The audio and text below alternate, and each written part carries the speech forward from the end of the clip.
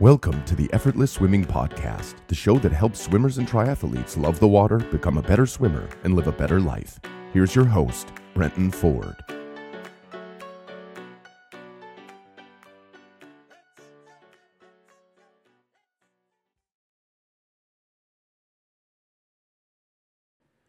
Welcome to episode number 115 of the Effortless Swimming Podcast. My name's Brenton Ford. My guest today is Bevan Mckinnon. He's a triathlon coach based in New Zealand. He's also a very accomplished triathlete himself, and he's got a number of professional triathletes under his belt. And we start off the conversation by talking about an 8-day fast that he's currently on. He hasn't eaten for 8 days, and he goes into the reason why he's doing that and some of the health benefits that have come from it. So we kick it off right off the bat, just going into this talking about the fast, and then we go into some more coaching and swimming related topics. Before we start today's podcast, I just want to let you know what's been happening on my side of things. So for anyone who's attended a freestyle clinic or a fly back and breast clinic for the juniors, then we've added a follow-up clinic option where you can come in, you can get your filming done, and then an analysis provided within a week, and we'll give you some recommended drills and exercises just based off the analysis. So it's a way for you to just check in with your progress, get some more feedback without having to do a full 3 or 3.5 hour clinic again. So we've added quite a few locations: Melbourne, Sydney, Adelaide, adding Canberra, Perth, and Brisbane as well. So you can go to the website effortlessswimming.com. It'll have more details about the follow-up clinic option for those people who have attended a clinic already. And it's a great way for you to just be able to check in with your progress on a regular basis. So just go to effortlessswimming.com to find out more about that. Just recently, I added a second Hell Week camp to this year. So from the 4th to the 11th of October, we're running another Hell Week camp, which is held in Thailand on the island of Phuket at Tanyapura Resort. And we've got 2 spots available. As the time I'm recording this, there's 2 spots available for that. So there's not many, and they probably won't last too long. So if Hell Week Camp is something that you've been wanting to do for a while, it's a camp that we've run for, this will be the 5th year in a row now. And we get more than half the spots are filled up with people who are returning for a second, third, even 4th time. It gets great reviews, really good for someone who loves to keep fit while they're on holidays. They like a challenge and they want to improve their swimming and do it in a fantastic and an amazing place to do it. Get some nice open water swimming done as well, and a lot of hands-on coaching, underwater filming, analysis, and just it's a really good holiday, but one that will also challenge you too. So the details there at effortlessswimming.com/Hell Week, and as I said, there's 2 spots available as of the time I'm recording this. And finally, just before we get into the podcast, the last thing I want to mention is in the middle of July, I'm going to be releasing or launching a brand new swimming paddle. And this is along with a friend of mine and someone who's got a very comprehensive background in biomechanics, coaching, and also in product design. We've teamed up to create a range of swim products that help you improve your technique just by the way they're designed. And this swimming paddle that we're going to be launching is going to help you set up the catch and the early phase of the pool correctly just by the way that it's shaped.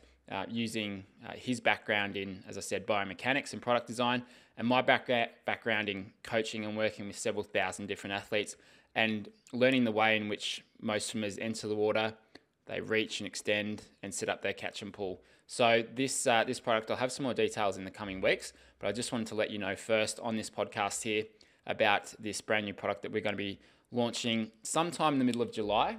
We're going to be doing it through Kickstarter to get this product made. So we've got some basically some test products that we've gone through, and it's pretty much ready to be made. We're just looking to put the final touches on it. So as I said, I'll get you some more details as they come to hand, but some really exciting, some really good quality products that will help you improve your technique just by the way they're designed. So a few more details to come. So let's get into the podcast. Here is Bevan Mckinnon, and I'm talking about his 8-day fast. All right, welcome to the Effortless Swimming Podcast. My guest is Bevan Mckinnon from Fitter Radio. And Bevan, you're a triathlete, you're a triathlon coach, and right now we've got the ambulance on call just waiting for you to drop off the perch because you haven't eaten for 8 days. What's happening there? Obviously not a successful triathlon coaching business because I can't afford to eat. That's basically the premise behind it. I make no money from my podcast. My athletes don't pay me, and so basically this is the life of a full-time triathlon coach. Disguised as dieting, or is it? So tell us what you're doing at the moment.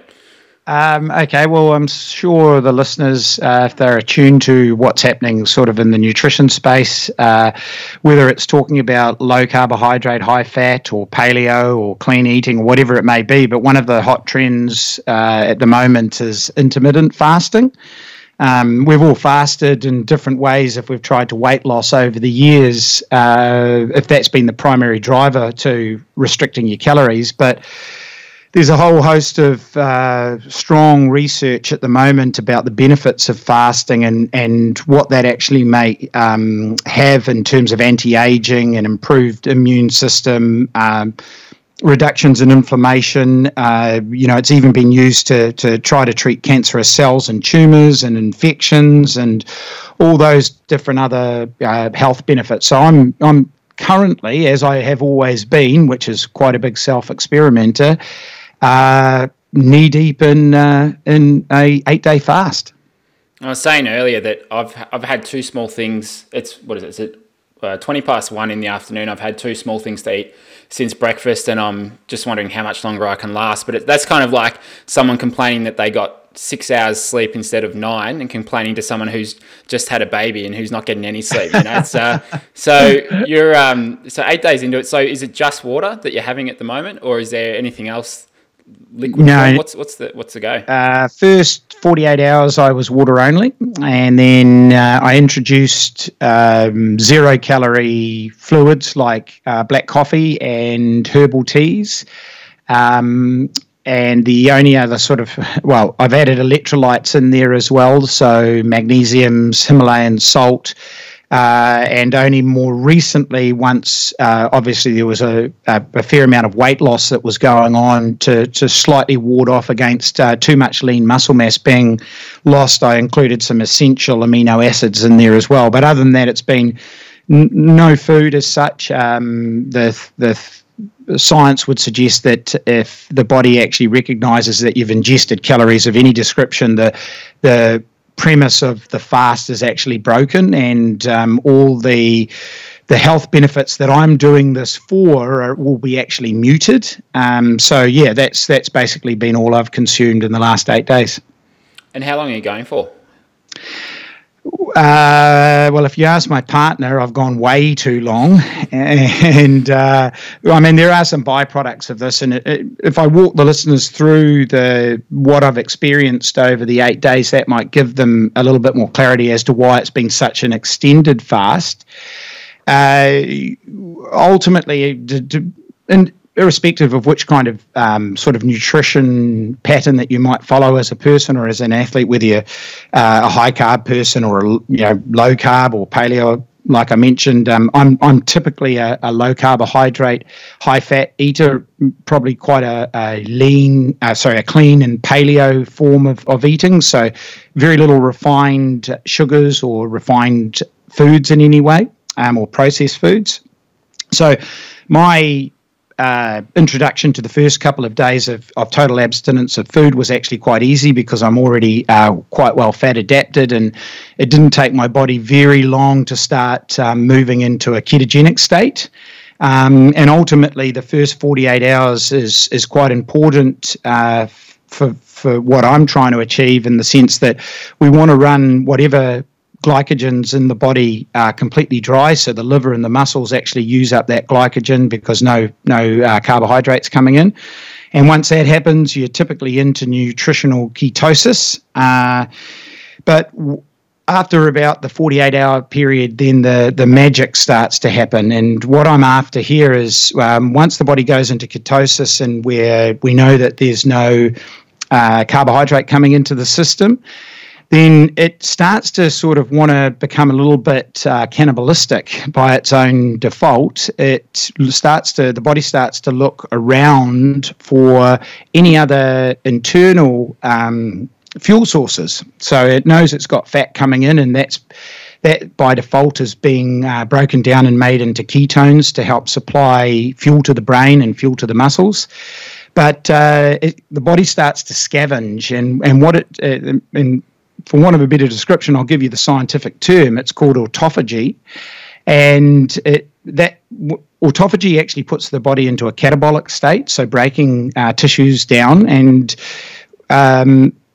it's almost like recycling of cellular waste, and it's almost like taking out the trash. So it actually looks for cells, dead cells, organelles, all the different things that are in the body that are actually a little bit toxic, and it actually starts to try to consume them for fuel. So it actually does what is basically essentially a big spring clean of the body, but it only happens once you get past about that 48 hours to 36 hours of total fasting. So I did my first 48 hours. That wasn't too hard for me. I've done intermittent fasting for shorter periods in the past, so it's really just a little bit of a mind game to keep the boredom away from going to the fridge all the time. And once I got into ketosis, the other byproduct of ketosis is an exceptionally suppressed hunger. So once you're into full ketosis, you actually probably find that you start to forget about food, which is actually why it's been so easy for me to get to 8 days. And as I say, the end is whatever I decide it to be, because I'm in a state where at the moment I just don't think about eating. Are you training at all? Yeah, well, the interesting thing being is around about, and some of the science doesn't back this up, but if you do enough research like I have in and around these topics, even if you go to a whole lot of holistic sites where fasting has been used in religious settings before, they'll give good feedback as to what would happen through each sort of period of time that you might extend your fast for. And after the first 48 hours, the one thing that I started to experience, which was really quite bizarre, was quite an intense sort of gnawing, deep pain in and around my thighs and my buttocks and my lower abdomen. And there's no science to back this up, but a lot of the holistic websites that give a lot of information about extended fastings suggest that that's the point where the body starts to actually release a lot of old toxins or existing toxins that are in the system. That's a lot to do with the fact that toxins are stored in fat, but when fat becomes metabolized in a ketogenic state, it actually also releases toxins back into the bloodstream. And these toxins are situated quite a bit around the lower intestine, and that's quite close to the spinal cord and the nerves, and the nerves obviously don't like to be in a highly toxic state. So the pain that I was experiencing, which, and the listeners might find this funny because this nearly put me off doing the fast altogether. On the third day of the fast, I tried to go to sleep that night, and the pain was so intense that I ended up not being able to sleep the entire night. I had to sit upright on the couch downstairs watching the TV, or I had to be standing where there was no pressure on the lower abdomen and the buttocks for the pain to go away. And so I was up the entire night. Wow. But one of the suggestions was made to me by Dr. Grant Schofield, who's written a book called What the Fast, and in point of fact, that was on our podcast as an interview a few weeks ago. He suggested to me some light exercise would be a good idea, because that would actually help flush the toxins. And in point of fact, an hour spin on the wind trainer was fantastic, and the pain went away quite a bit, and in point of fact, after the third day, it disappeared completely. So since then, it hasn't been there, and since then, it's given me the confidence to throw some light exercise into, days, 3, 4, 5, 6, 7, 8. And how long or what sort of intensity are you doing? Very low intensity. In point of fact, I don't think I would be unable to do something of higher quality. But for me, it's really just to keep the body moving, because ultimately, if I was doing an extended fast by default, I would probably be fairly sedentary or most people would be very sedentary because of the fear of having such low energy. But once I'm in that ketogenic state, all my energy needs are being met by ketones. So my desire to train, I don't think would be limited by being in a fasted state and limited by what intensity I chose to do. I probably wouldn't feel fantastic doing top end work. But I've just taken the opportunity to go for the odd light jog, or, I have done a couple of 2-hour wind trainer sessions. Mainly on the wind trainer, because if I went outside, I'd be fearful of falling off my bike. But no, they've gone fine. Wow. And what sort of point are you in your training? So is this kind of downtime for you, or? Yeah, no, unfortunately, because of, as I mentioned, the poorly paid coaching business and non-profit podcast that I produce, we're putting a lot of emphasis on coaching at the moment. So my last time I raced with any sort of degree of anger was Kona a couple of years ago, and since then I haven't actually actively raced at all. So for me, exercise now is for health and well-being. And you've got a pretty big squad of a lot of pro triathletes, and a lot of them are doing very, very well. So you traveled to Port Mac recently. You're going to Cairns in a couple of weeks' time for the Ironman there. What is there anything you've changed in the last couple of years as your approach to coaching, or what sort of stuff have you learned that you've implemented just based on the last few years and working with a wide range of athletes? Yeah, that's probably what's made me change or evolve the most is the range of athletes I now work with. When I first started out as a triathlon coach, it was age groupers, and then by default their success and probably my success as an athlete as well meant that I sort of attracted more elite age groupers, and then as they succeeded and my profile and our podcast helped a lot in that way, and we give a lot of information about training and what we think about training, and a lot of people tune into that podcast, meant that I got approached by a few pros, and so probably 3-4 years ago I started coaching a couple of pros, and then again they were successful. So now I work with I think I've got about 6 or 7 professional athletes. Probably at least 4 of them are fully sustainable professional athletes, and the others are aspiring. And I think it's working with those guys that's made me develop my skill set a lot more. It's probably made me from, the pen and paper coach of the program is everything,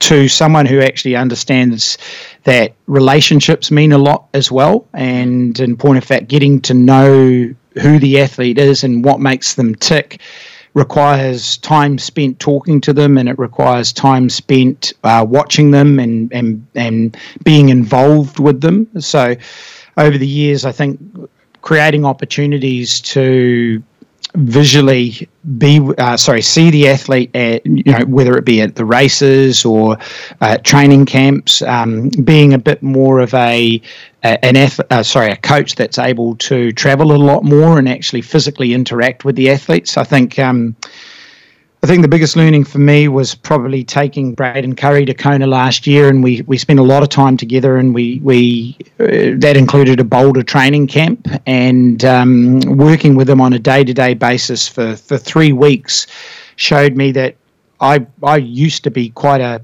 data-focused coach, and I still am.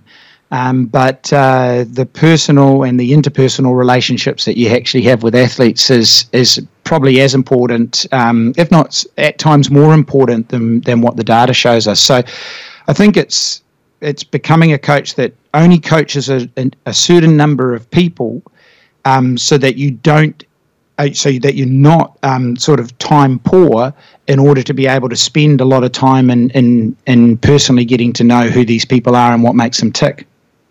Yeah, that's interesting. And so for you, that's been a big reason why you've moved more, pretty much to just full-time coaching, and just instead of probably doing 15 to 20 hours of your own training, it's that switch to coaching now.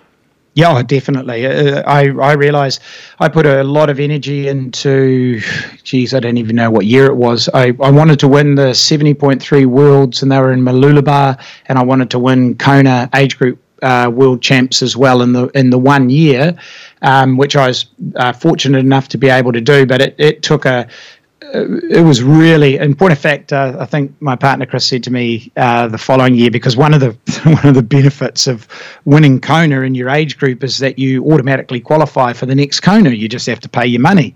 And I was like, do I want to go back? And she looked at me and she said, there's no way you're going back if you try to juggle that amount of training and work at the same time, because you weren't the nicest person to be around. So, and I actually recognise that, now I have to put the athlete first. And the only way that I can do that is I need those extra 20 hours of training time to actually invest in the athletes. And that was quite easy for me to do, because ultimately I do want to be the best coach that I can be, and I think part of that relationship building would only ever happen if I had extra time available for me to build those relationships. So training's just for fun now, and coaching full time it is. And how long have you been coaching for? When did you first start? Oh man, I don't even know. I've been giving people advice. I've been giving people advice for whether they wanted it or not for years. So I would probably say our business is, I don't know, maybe 8 to 10 years. Maybe I couldn't even tell you, because it seems that I've been so invested in the sport for so long that what went from being just chatting about triathlon with mates to giving them advice to writing programs and everything like that, it just seems to have been something that I've done forever. Yeah, and I mean, what do you, because I'm sort of similar, it's always been about my own training. So I still like to compete and train, but a lot of time is now on the coaching. What is it for you that you get most out of coaching people? What do you enjoy the most about it? I must admit, I've always enjoyed the age groupers, and that's really, really cool. Adding the extra dimension of working with professionals where, it's life and death, has added, an extra edge to coaching, which I actually really, really enjoy. I think, and I would be disingenuous if I said every coach should not be training and racing at the same time, because not every coach is in my position where it's they're working with a whole host of professionals that are relying really heavily on you. My transition to full-time coaching was a little bit easier because I'd achieved probably the biggest goals that I'd ever set myself. So my ability to now live vicariously through the endeavours of my athletes is actually probably as tangible as winning in my own right. So seeing them evolve, sort of the transition from my evolution as an athlete to trying to evolve the athletes that I coach, that's something that I get a huge sense of satisfaction from. And look, I mean, age groupers winning age groups and qualifying for big races is really cool. But when you see a professional athlete who's never won an Ironman before win an Ironman, which has happened for me, and I've had, I think I might have had 20 or 25 70.3 or challenge half distance professional wins. That's really cool, and I'm super proud of the fact that I've been able to influence professional athletes when they're sort of at the thin end of the wedge of their development. So it doesn't matter. Success for my athletes is probably the strongest motivator, and putting myself in a position to help to try and think of all the different things that might contribute to their success is, quite a stimulating environment to exist in on a day-to-day basis. Yeah, that's interesting, because it's I heard this question asked. It was on I think a recent YouTube video I saw that. Someone asked this psychologist, how do I, what's my purpose in life? Basically, I feel like I don't have much meaning. So how do I get that kind of meaning that where work just tends to to fly by, and I'm not counting down the hours and that sort of thing. And his response was to load yourself up with as much responsibility as you possibly can, and that way meaning will just come on its own. And I think you get that with, if you're coaching professional athletes, where, as you said, it's life or death for them. It is a lot of pressure, a lot of responsibility. And I think if you can put yourself in those sort of situations, quite regularly, that's when you are forced to step up your game. You're forced to learn new things. You might fail here and there, but that's when you tend to grow. And I think of, maybe the most recent one for me was we ran our Hawaii camp in March, and it was all new. It was just organising that and putting something new together. It was quite daunting to think, oh shit, is anyone actually going to want to come over here and join me? And it was the first time I was going to be working with the other coach, Gary Hurring from New Zealand, and it was just, all right, let's just do it, let's get it done and put it out there and see what happens. And it was so much fun, and everyone had a great time, and it went really well. We're going to run it again next year, and it was just you kind of look back at that and go, oh, okay, it was all worth it. And even though it felt like a lot of pressure to do it, or responsibility, it all worked out really well. And so I like putting yourself in that sort of position, because it forces you to become better. Oh, totally. And by default, if I didn't have the athletes stimulating, like the funny thing is, if you think about me coaching myself, which I did for a number of years, I'm very complacent. I just get up every single day. Never wrote myself a training program, sort of worked out what I thought I needed to do. Nothing was written down. Woke up every single day, sort of knew what I was going to do, and off I went and did it. And by default, a mixture of consistent training and low injury rate and maybe some genetics that are predisposed to the sport, I got some decent results. Well, if I was to coach in that fashion, I wouldn't be making any money or have any clients at all. So I like the fact that it actually probably stimulates an area of my personality that innately is not necessarily me, because I think it drives me to become better. And if I didn't have that external stimulus and that reliance on me, by default, by nature, it's not really part of me. But I love the fact that I'm always about the evolution of the person, and I think we've all got to strive to become better in whatever ways we want to as we grow older. And I think if I hadn't got to the point where I ran my own business, I'd be sitting in an office trying to do the least amount of work for whoever was employing me. But when you run your own business, you all of a sudden change, and you change your mindset, and the buck stops with you. And I love the fact that I've created a situation where the buck, does stop with me, and it's my job to find solutions. And I'm much prouder of who I am as a result of that, because that's what I attempt to do, is find solutions for the athletes. Yeah, and you mentioned this before we started recording, and I find I'm exactly the same, is when you do a lot of your work out of your home, because it's obviously you're writing programs and chatting to your athletes. It's a lot of it is done from home. It's very difficult to switch off, and and obviously there's benefits to that. There's cons, and it can be hard to manage it. But I don't think I'd want to have it any other way. For me, it's I kind of like that pressure of having to provide and have it on my watch, because I feel like I've got to really sort of step it up, and just be innovative and think of new ways to do things and improve and get better. And like the freestyle clinics that we run, we've been going for about probably 3 or 4 years now, and it's constantly evolving, and we are continuing to make it as simple and effective as possible. Like people who have listened to this podcast will know, like I've mentioned this a few times, but the first clinic I ran, we did, I think it was about 24 different drills. There was no filming, no analysis. It was quite a big group, and like that's a lot for anyone to take in. And now we just simplified. We just do a handful of drills, but we just focus on what are the really important concepts that if people can remember those, take those away, practice them, that's when they start to get results. And so just simplifying it down to the most simple version of it is actually quite hard to do, but it's really forced me to have to to sit down and think about it to be able to do that. So yeah, just constantly trying to improve it is that's what makes things interesting, because if it's just the same for 4 years running, you kind of get bored with it. Completely, and I see it in triathlon coaching all the time. I think I was on your podcast. I can't remember how long ago, but I always looked across at what you were doing in Australia and was really impressed with the fact that you'd taken swimming.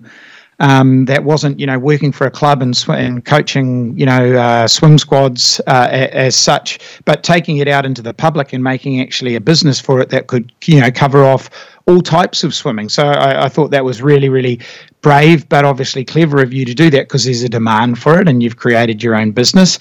And you're probably, operating in a space there's far less, and I don't want to use the word competitors, but other people doing the same job as you. But I look at triathlon and say there's a whole host of people that are not evolving as triathlon coaches, and it frustrates me a little bit, because they seem to have got a template that they can just regurgitate. And part of the evolution of coaching, I believe, is that you've got to continue to upskill yourself, to keep abreast of trends of sports science, what's happening at the races, how athletes are performing, what are the strategies that are being employed. And, the evolution from me being just a program writer into being, a jack of all trades, because you've got to know a lot about everything. You don't have to be a master of everything, but you need to know where to go to get the information that you need for your athlete. That means that no single training program is the same. And so I can't just sit back here at home and go, oh, great, I've got my 15 athletes, I'll just flick them the same program. And then work in life is easy. I'm the same as you. I'm talking, thinking, existing in triathlon 24/7. And by default, it means that if I'm not writing programs, I'm upskilling myself. Part of my intermittent fasting is not for 8 days, but looking at is there a space within an athlete's program in a sporting sense to include the occasional fast for whatever reason. But that takes a lot of time and it takes a lot of thinking, and it's not just about program writing. So I think, once you're invested in what you're trying to do, there is no clock in at 9 and clock off at 5. No, there's no clock in or clock out. It's it's never ending. And do you feel like that's what's probably separated you from a lot of other coaches, is that willingness to try new things? And surely the podcast has helped a lot, and then I guess maybe similar to me, where you kind of build on your success. You take some athletes and you have success with them, and that starts to build. They start to refer people, the word of mouth. That does take a long time to build up. Have you found a similar thing for why you think you've gotten to where you are? Yeah. Look, we started the podcast as you would have started yours, as a way of, I think for me, maybe I'm just got a propensity to try to educate, and if I feel I see something quite clearly or a concept, then I'm not sort of reluctant to tell my peers or friends or colleagues or athletes about it. And I'm fascinated by the sport, and I'm fascinated by the evolution of training, and I'm fascinated by the evolution of performance and recovery and nutrition and the way the sport's actually evolving. So I think by default, if that's not part and parcel of who you are as a person, then I think your coaching skill set's going to be pretty limited.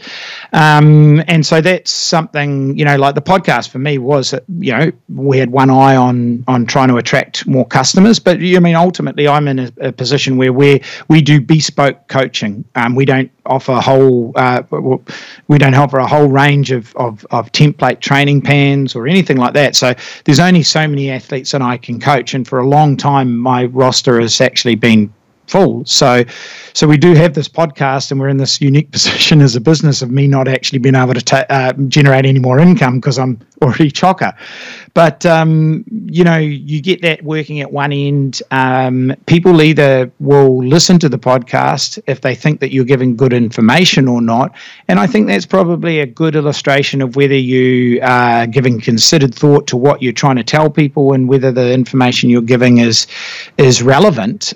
So that does convert people into coaching clients. We do get a number quite regular inquiries about coaching.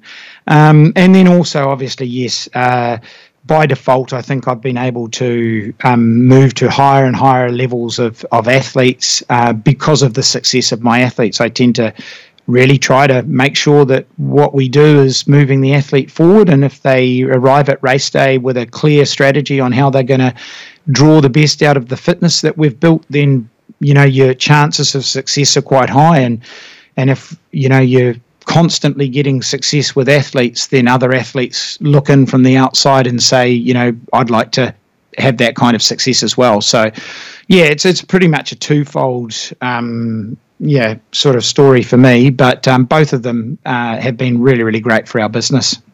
And just from a swimming perspective, what's been working well for your within your coaching and your athletes? Because you're still running a squad in Auckland, is that right? Yeah, we still have our squads. Actually, funnily enough, one of the things that we did do recently, and it's taken us a long time to do this because we've really wanted to make sure that we took on board the right kind of person and the right experience and the right qualifications. And we've employed Tim Brazier, or he's come under our banner to start coaching privately from another training base that we're running down in Wanaka in the bottom end of the South Island, where Braden Curry and Dougal Allen and a few other athletes actually reside, and Tim lives down there as well.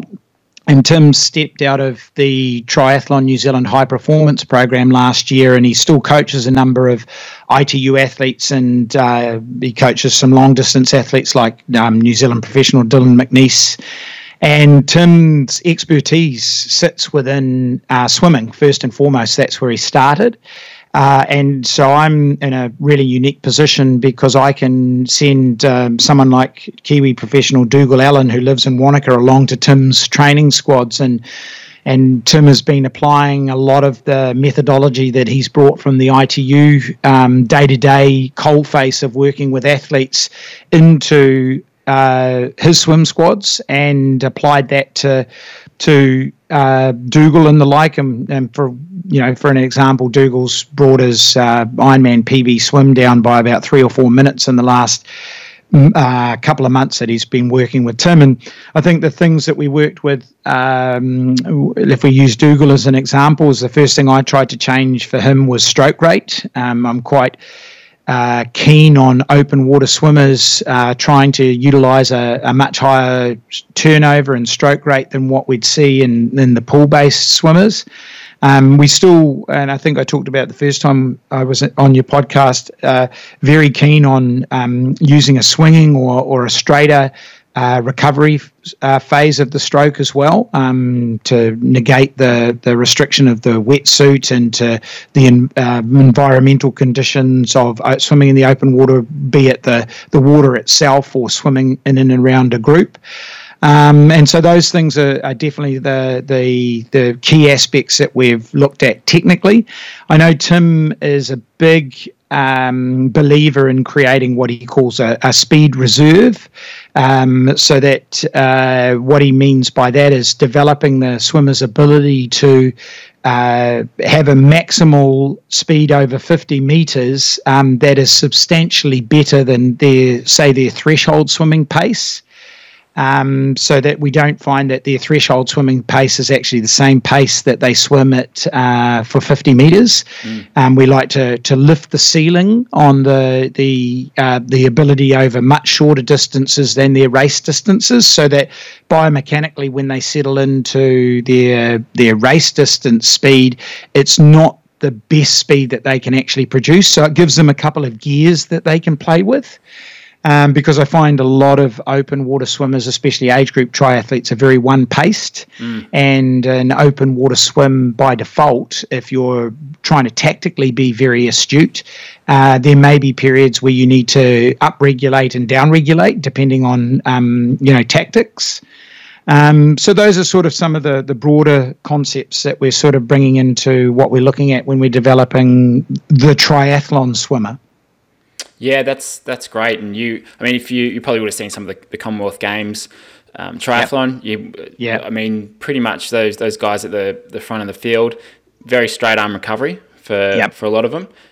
Stroke rates up there. And I mean, even though you don't really get to see the pacing, you can only tell by the naked eye. That's the best swimmers there, they've got a pretty good sort of 50 or 25, 50 meter time behind them. So and what sort of things do you have them doing to develop those different speeds or that top end speed? Is it a lot of short 25s, a lot of sprints?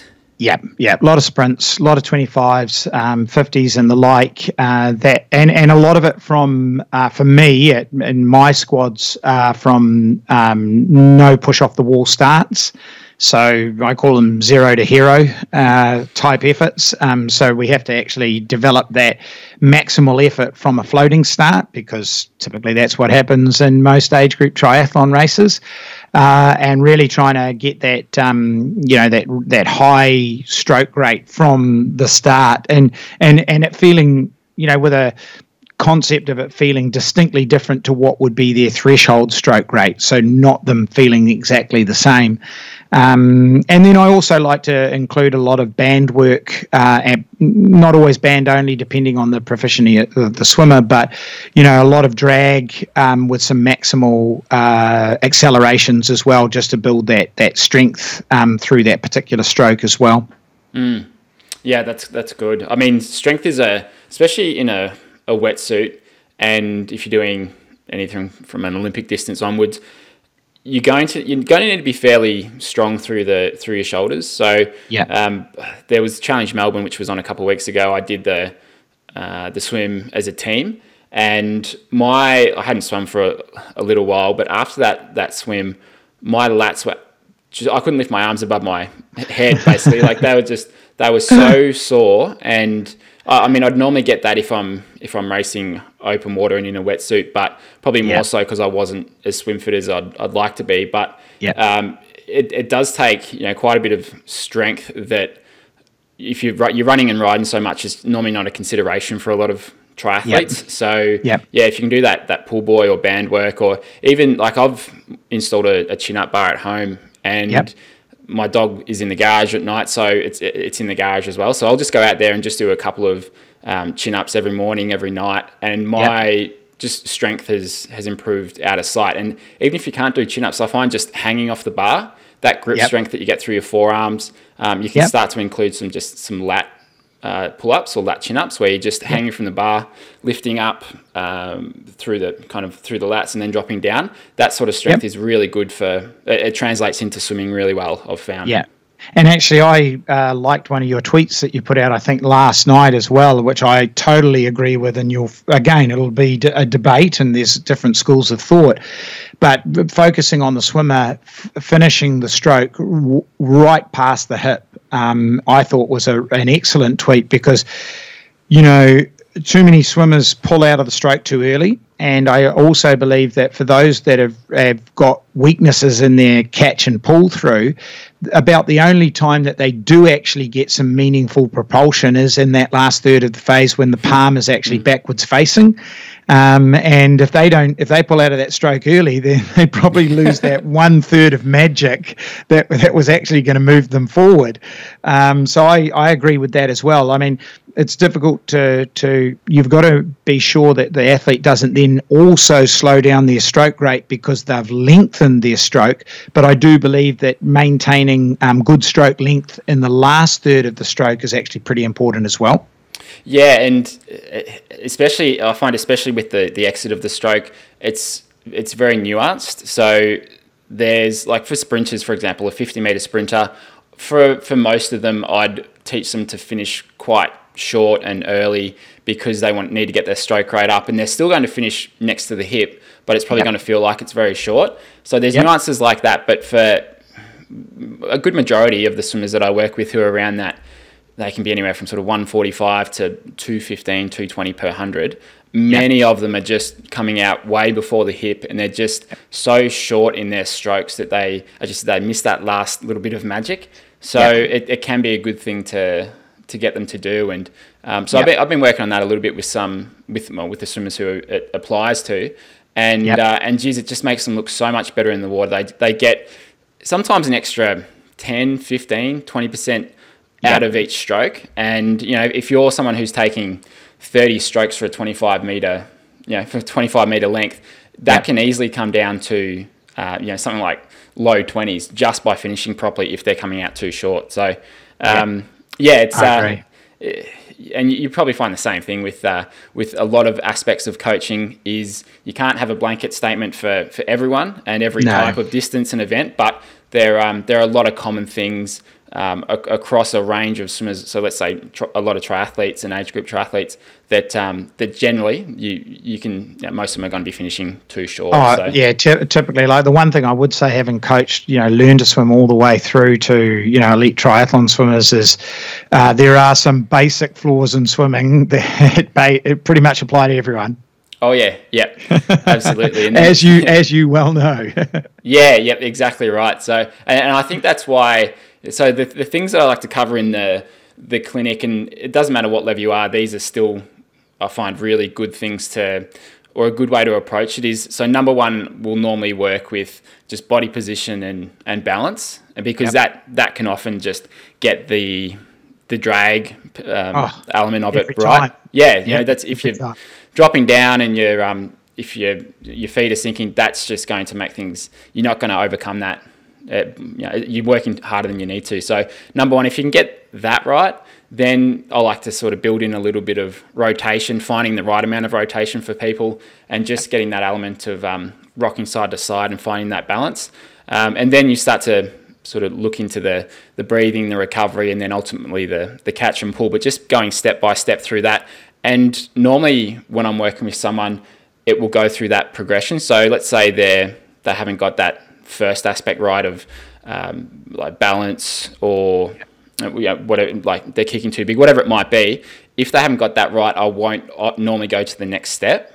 So it's just like go through it step by step, tick those boxes and build it up from there, because it's like trying to ride a bike, but if you've only got one wheel on there, it's you're not going to be able to get very fast. So just having that sort of approach I find is very useful. And adult swimmers who have taught themselves to swim, have just jumped in and thrown all the wood on the fire. They haven't learnt the individual elements of, firstly, how the body lies in the water before you even add the rotation and stroke to it. They'll view a swimmer who's swimming in the lane beside them and go, well, you kick like this, you stroke like this, and you sort of breathe like this. Well, right, I'll try that all at once. And that's, and those habits are so hard to break if they develop a relatively proficient stroke, but they'll be so limited with what their top end performance actually is technically, because they have to actually go back to the drawing board at times and not just make a tweak to their existing stroke, but actually relearn one of the fundamental skill sets first and foremost, and actually teach themselves a completely different stroke. That's right. And it's one thing that I get occasionally is I'll have someone who I've been working with, and they might see it might be a tweet or a post from a good athlete or a good coach, and it'll be like, these are the three things I focus on for swimming, and like nothing else matters. And then they'll go, oh look, this person said this, and I'm working on this. Like what? And it's just like, you've got to, So it's just stick. Pick and stick. Exactly. You've got to give it at least 6 weeks to of practice, but more often than not, it's going to take longer. But just like that constant chopping and changing from different things you're focusing on, or just seeing someone do something in the lane next to you and you go, oh, I'm going to try that. Or the thing because I make a lot of videos and put them on YouTube, and normally talk about one or two different aspects, and that the one downside to that is people will look at that and go, oh, that's really important, I'm going to do that next session. But it may not apply to them. They might be doing that fine, or it might just be a non-issue for them. So that's the only downside to that kind of thing. And I guess we have that with the podcast as well. We'll talk about different things, and people will go, oh, okay, I'm gonna try this, I'm gonna try that, and some of it can definitely help, but some of it may not be relevant for them. Yeah, totally. Yeah, the thing about swimming is that it's like Chinese water torture. Really, it's micro changes embedded over thousands and thousands of repetitions before it'll actually feel natural. Whereas a lot of adults think that they'll come along to me for a swimming lesson and think basically it'll tell me one or two things to do. I'll nail it straight away. And then all of a sudden I'll be brilliant, not realizing that the motor patterns that they've already built up have taken a long time to do that, and the motor patterns that need to be, the new motor patterns, won't just happen in one session. You'll see someone and you'll give them some advice about a different way to recover their arm, or how to position their hand at the front of the catch, and you'll see them swim a length and they get it right twice and they get it wrong 28 times. And then and 2 weeks later, they've got it right 6 times and they're getting it wrong. And so it's a matter of, as I've always said, elite swimmers, and even like yourself, I don't know if you'll agree with this or not, you probably don't even remember how you got taught to swim, because you've probably spent so many years in the pool that the micro skills that you nailed as a kid happened over months and months and years of being coached every single session by someone overlooking your squad. Whereas adult swimmers don't even get that foundation training that you would have got as a competitive swimmer back in the day. So sometimes it's, I find, and I'm not talking about you, I'm talking about other competitive swimmers. When someone asks an ex-competitive pool swimmer about, how to do technique, or one aspect of the technique, they find it hard to actually answer, because they don't realize, that they can't tell you what the foundations were. They only know what they are as the finished product, because it took so many years to get to that particular point. They've almost forgotten what they got taught. Oh, absolutely. I'm guilty of that when I first started coaching.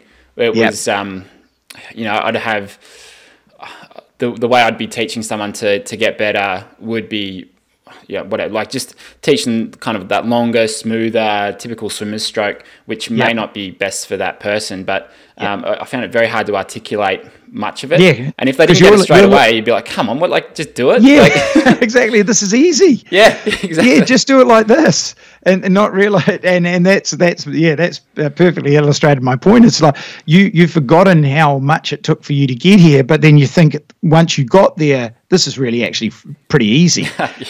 And then you're like, well, why can't you do it? and then you realize, oh yeah, they've only been swimming for 3 months, and I swam for 15 years or something like that. Yeah. Well, I've just started I've had 3 tennis lessons in the last two months. So I've just started playing some fast 4 tennis here at home. And so these lessons, it's very, very basic. It's like, all right, how do I hold the racket? What's the seriously, it's like there's different, even just like forehand, backhand, it's a different hand position. You've got to kind of turn the racket. I didn't know that, and it's probably one of the most fundamental things, but I just had no knowledge of it because I'd never been taught. It's the same thing with swimming. There's these things that we probably go, this is obviously this is swimming 1-0-0-0-1, like this is just the basics, but unless you've been taught it, you just don't know. So I've actually found that really helpful, is going through these tennis lessons, learning something from scratch, and like you were saying, I had a lesson yesterday and we're practicing forehands and backhands, and probably one in 10 shots I'd hit it really nicely, and the rest I wouldn't. And one of the things I was doing was just trying to go for broke every shot. I was just trying to hit a winner every time. And late and Hewitt. Yeah. And the coach is just like, just relax. It's about what is it, like, not volley, like when you're rallying with someone. Yep. It's like just Yep. you're not going for the winner every time. All I want you to do is just get it in, get it over, and get it in the right spot.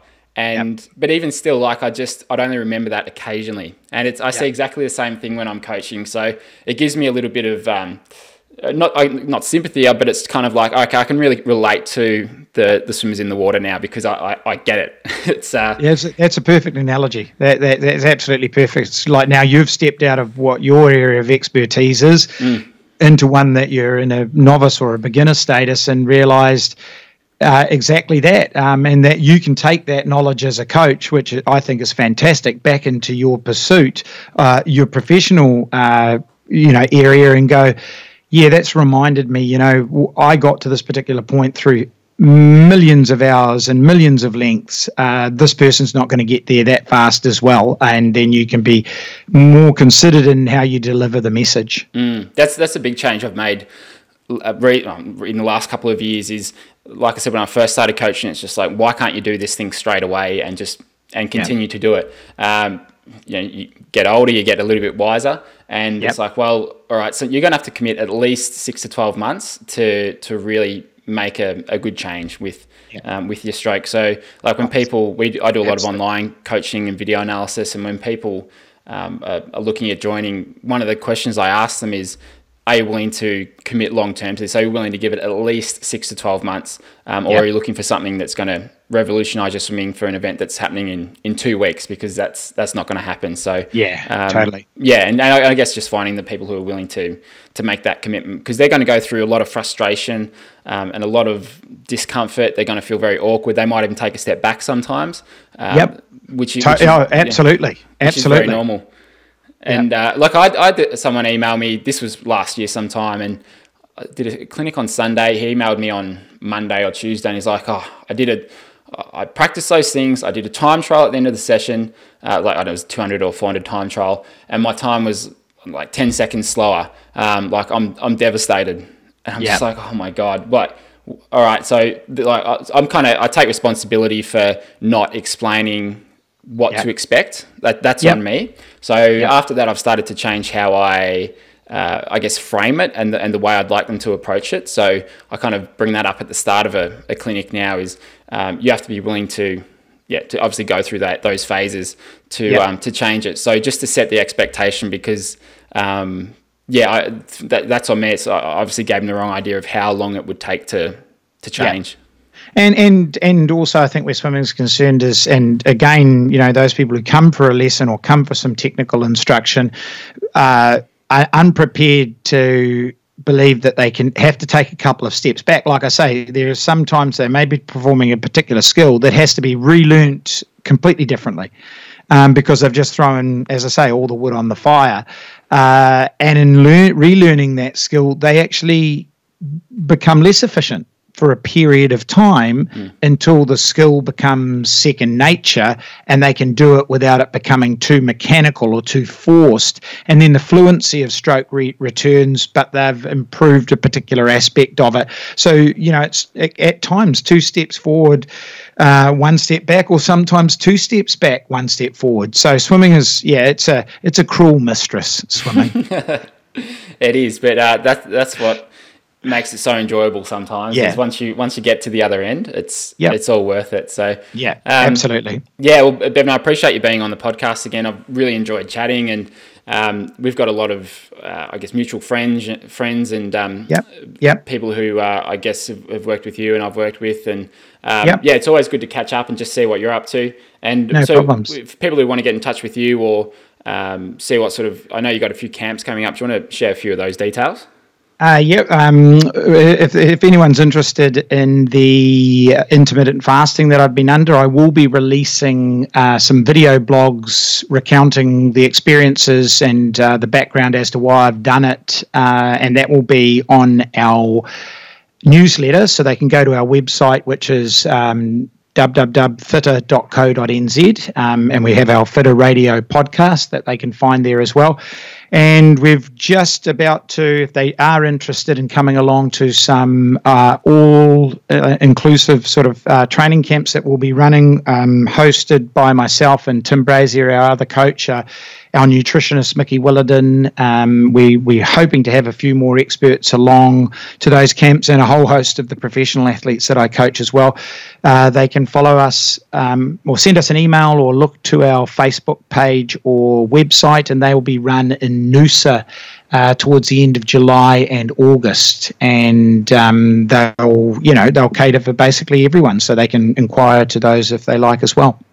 Excellent. Thanks again for being on the podcast, and let me know when this fast ends, if it ever does. We might see you. You might be there in August, and people will think you might have withered away. I'll be at racing weight. Don't you worry. Yeah, sounds good. Thanks, Bevan. Cheers, Brendan. Thanks for listening to the Effortless Swimming Podcast. If you'd like us to help you become a faster, more efficient swimmer, go to www.effortlessswimming.com.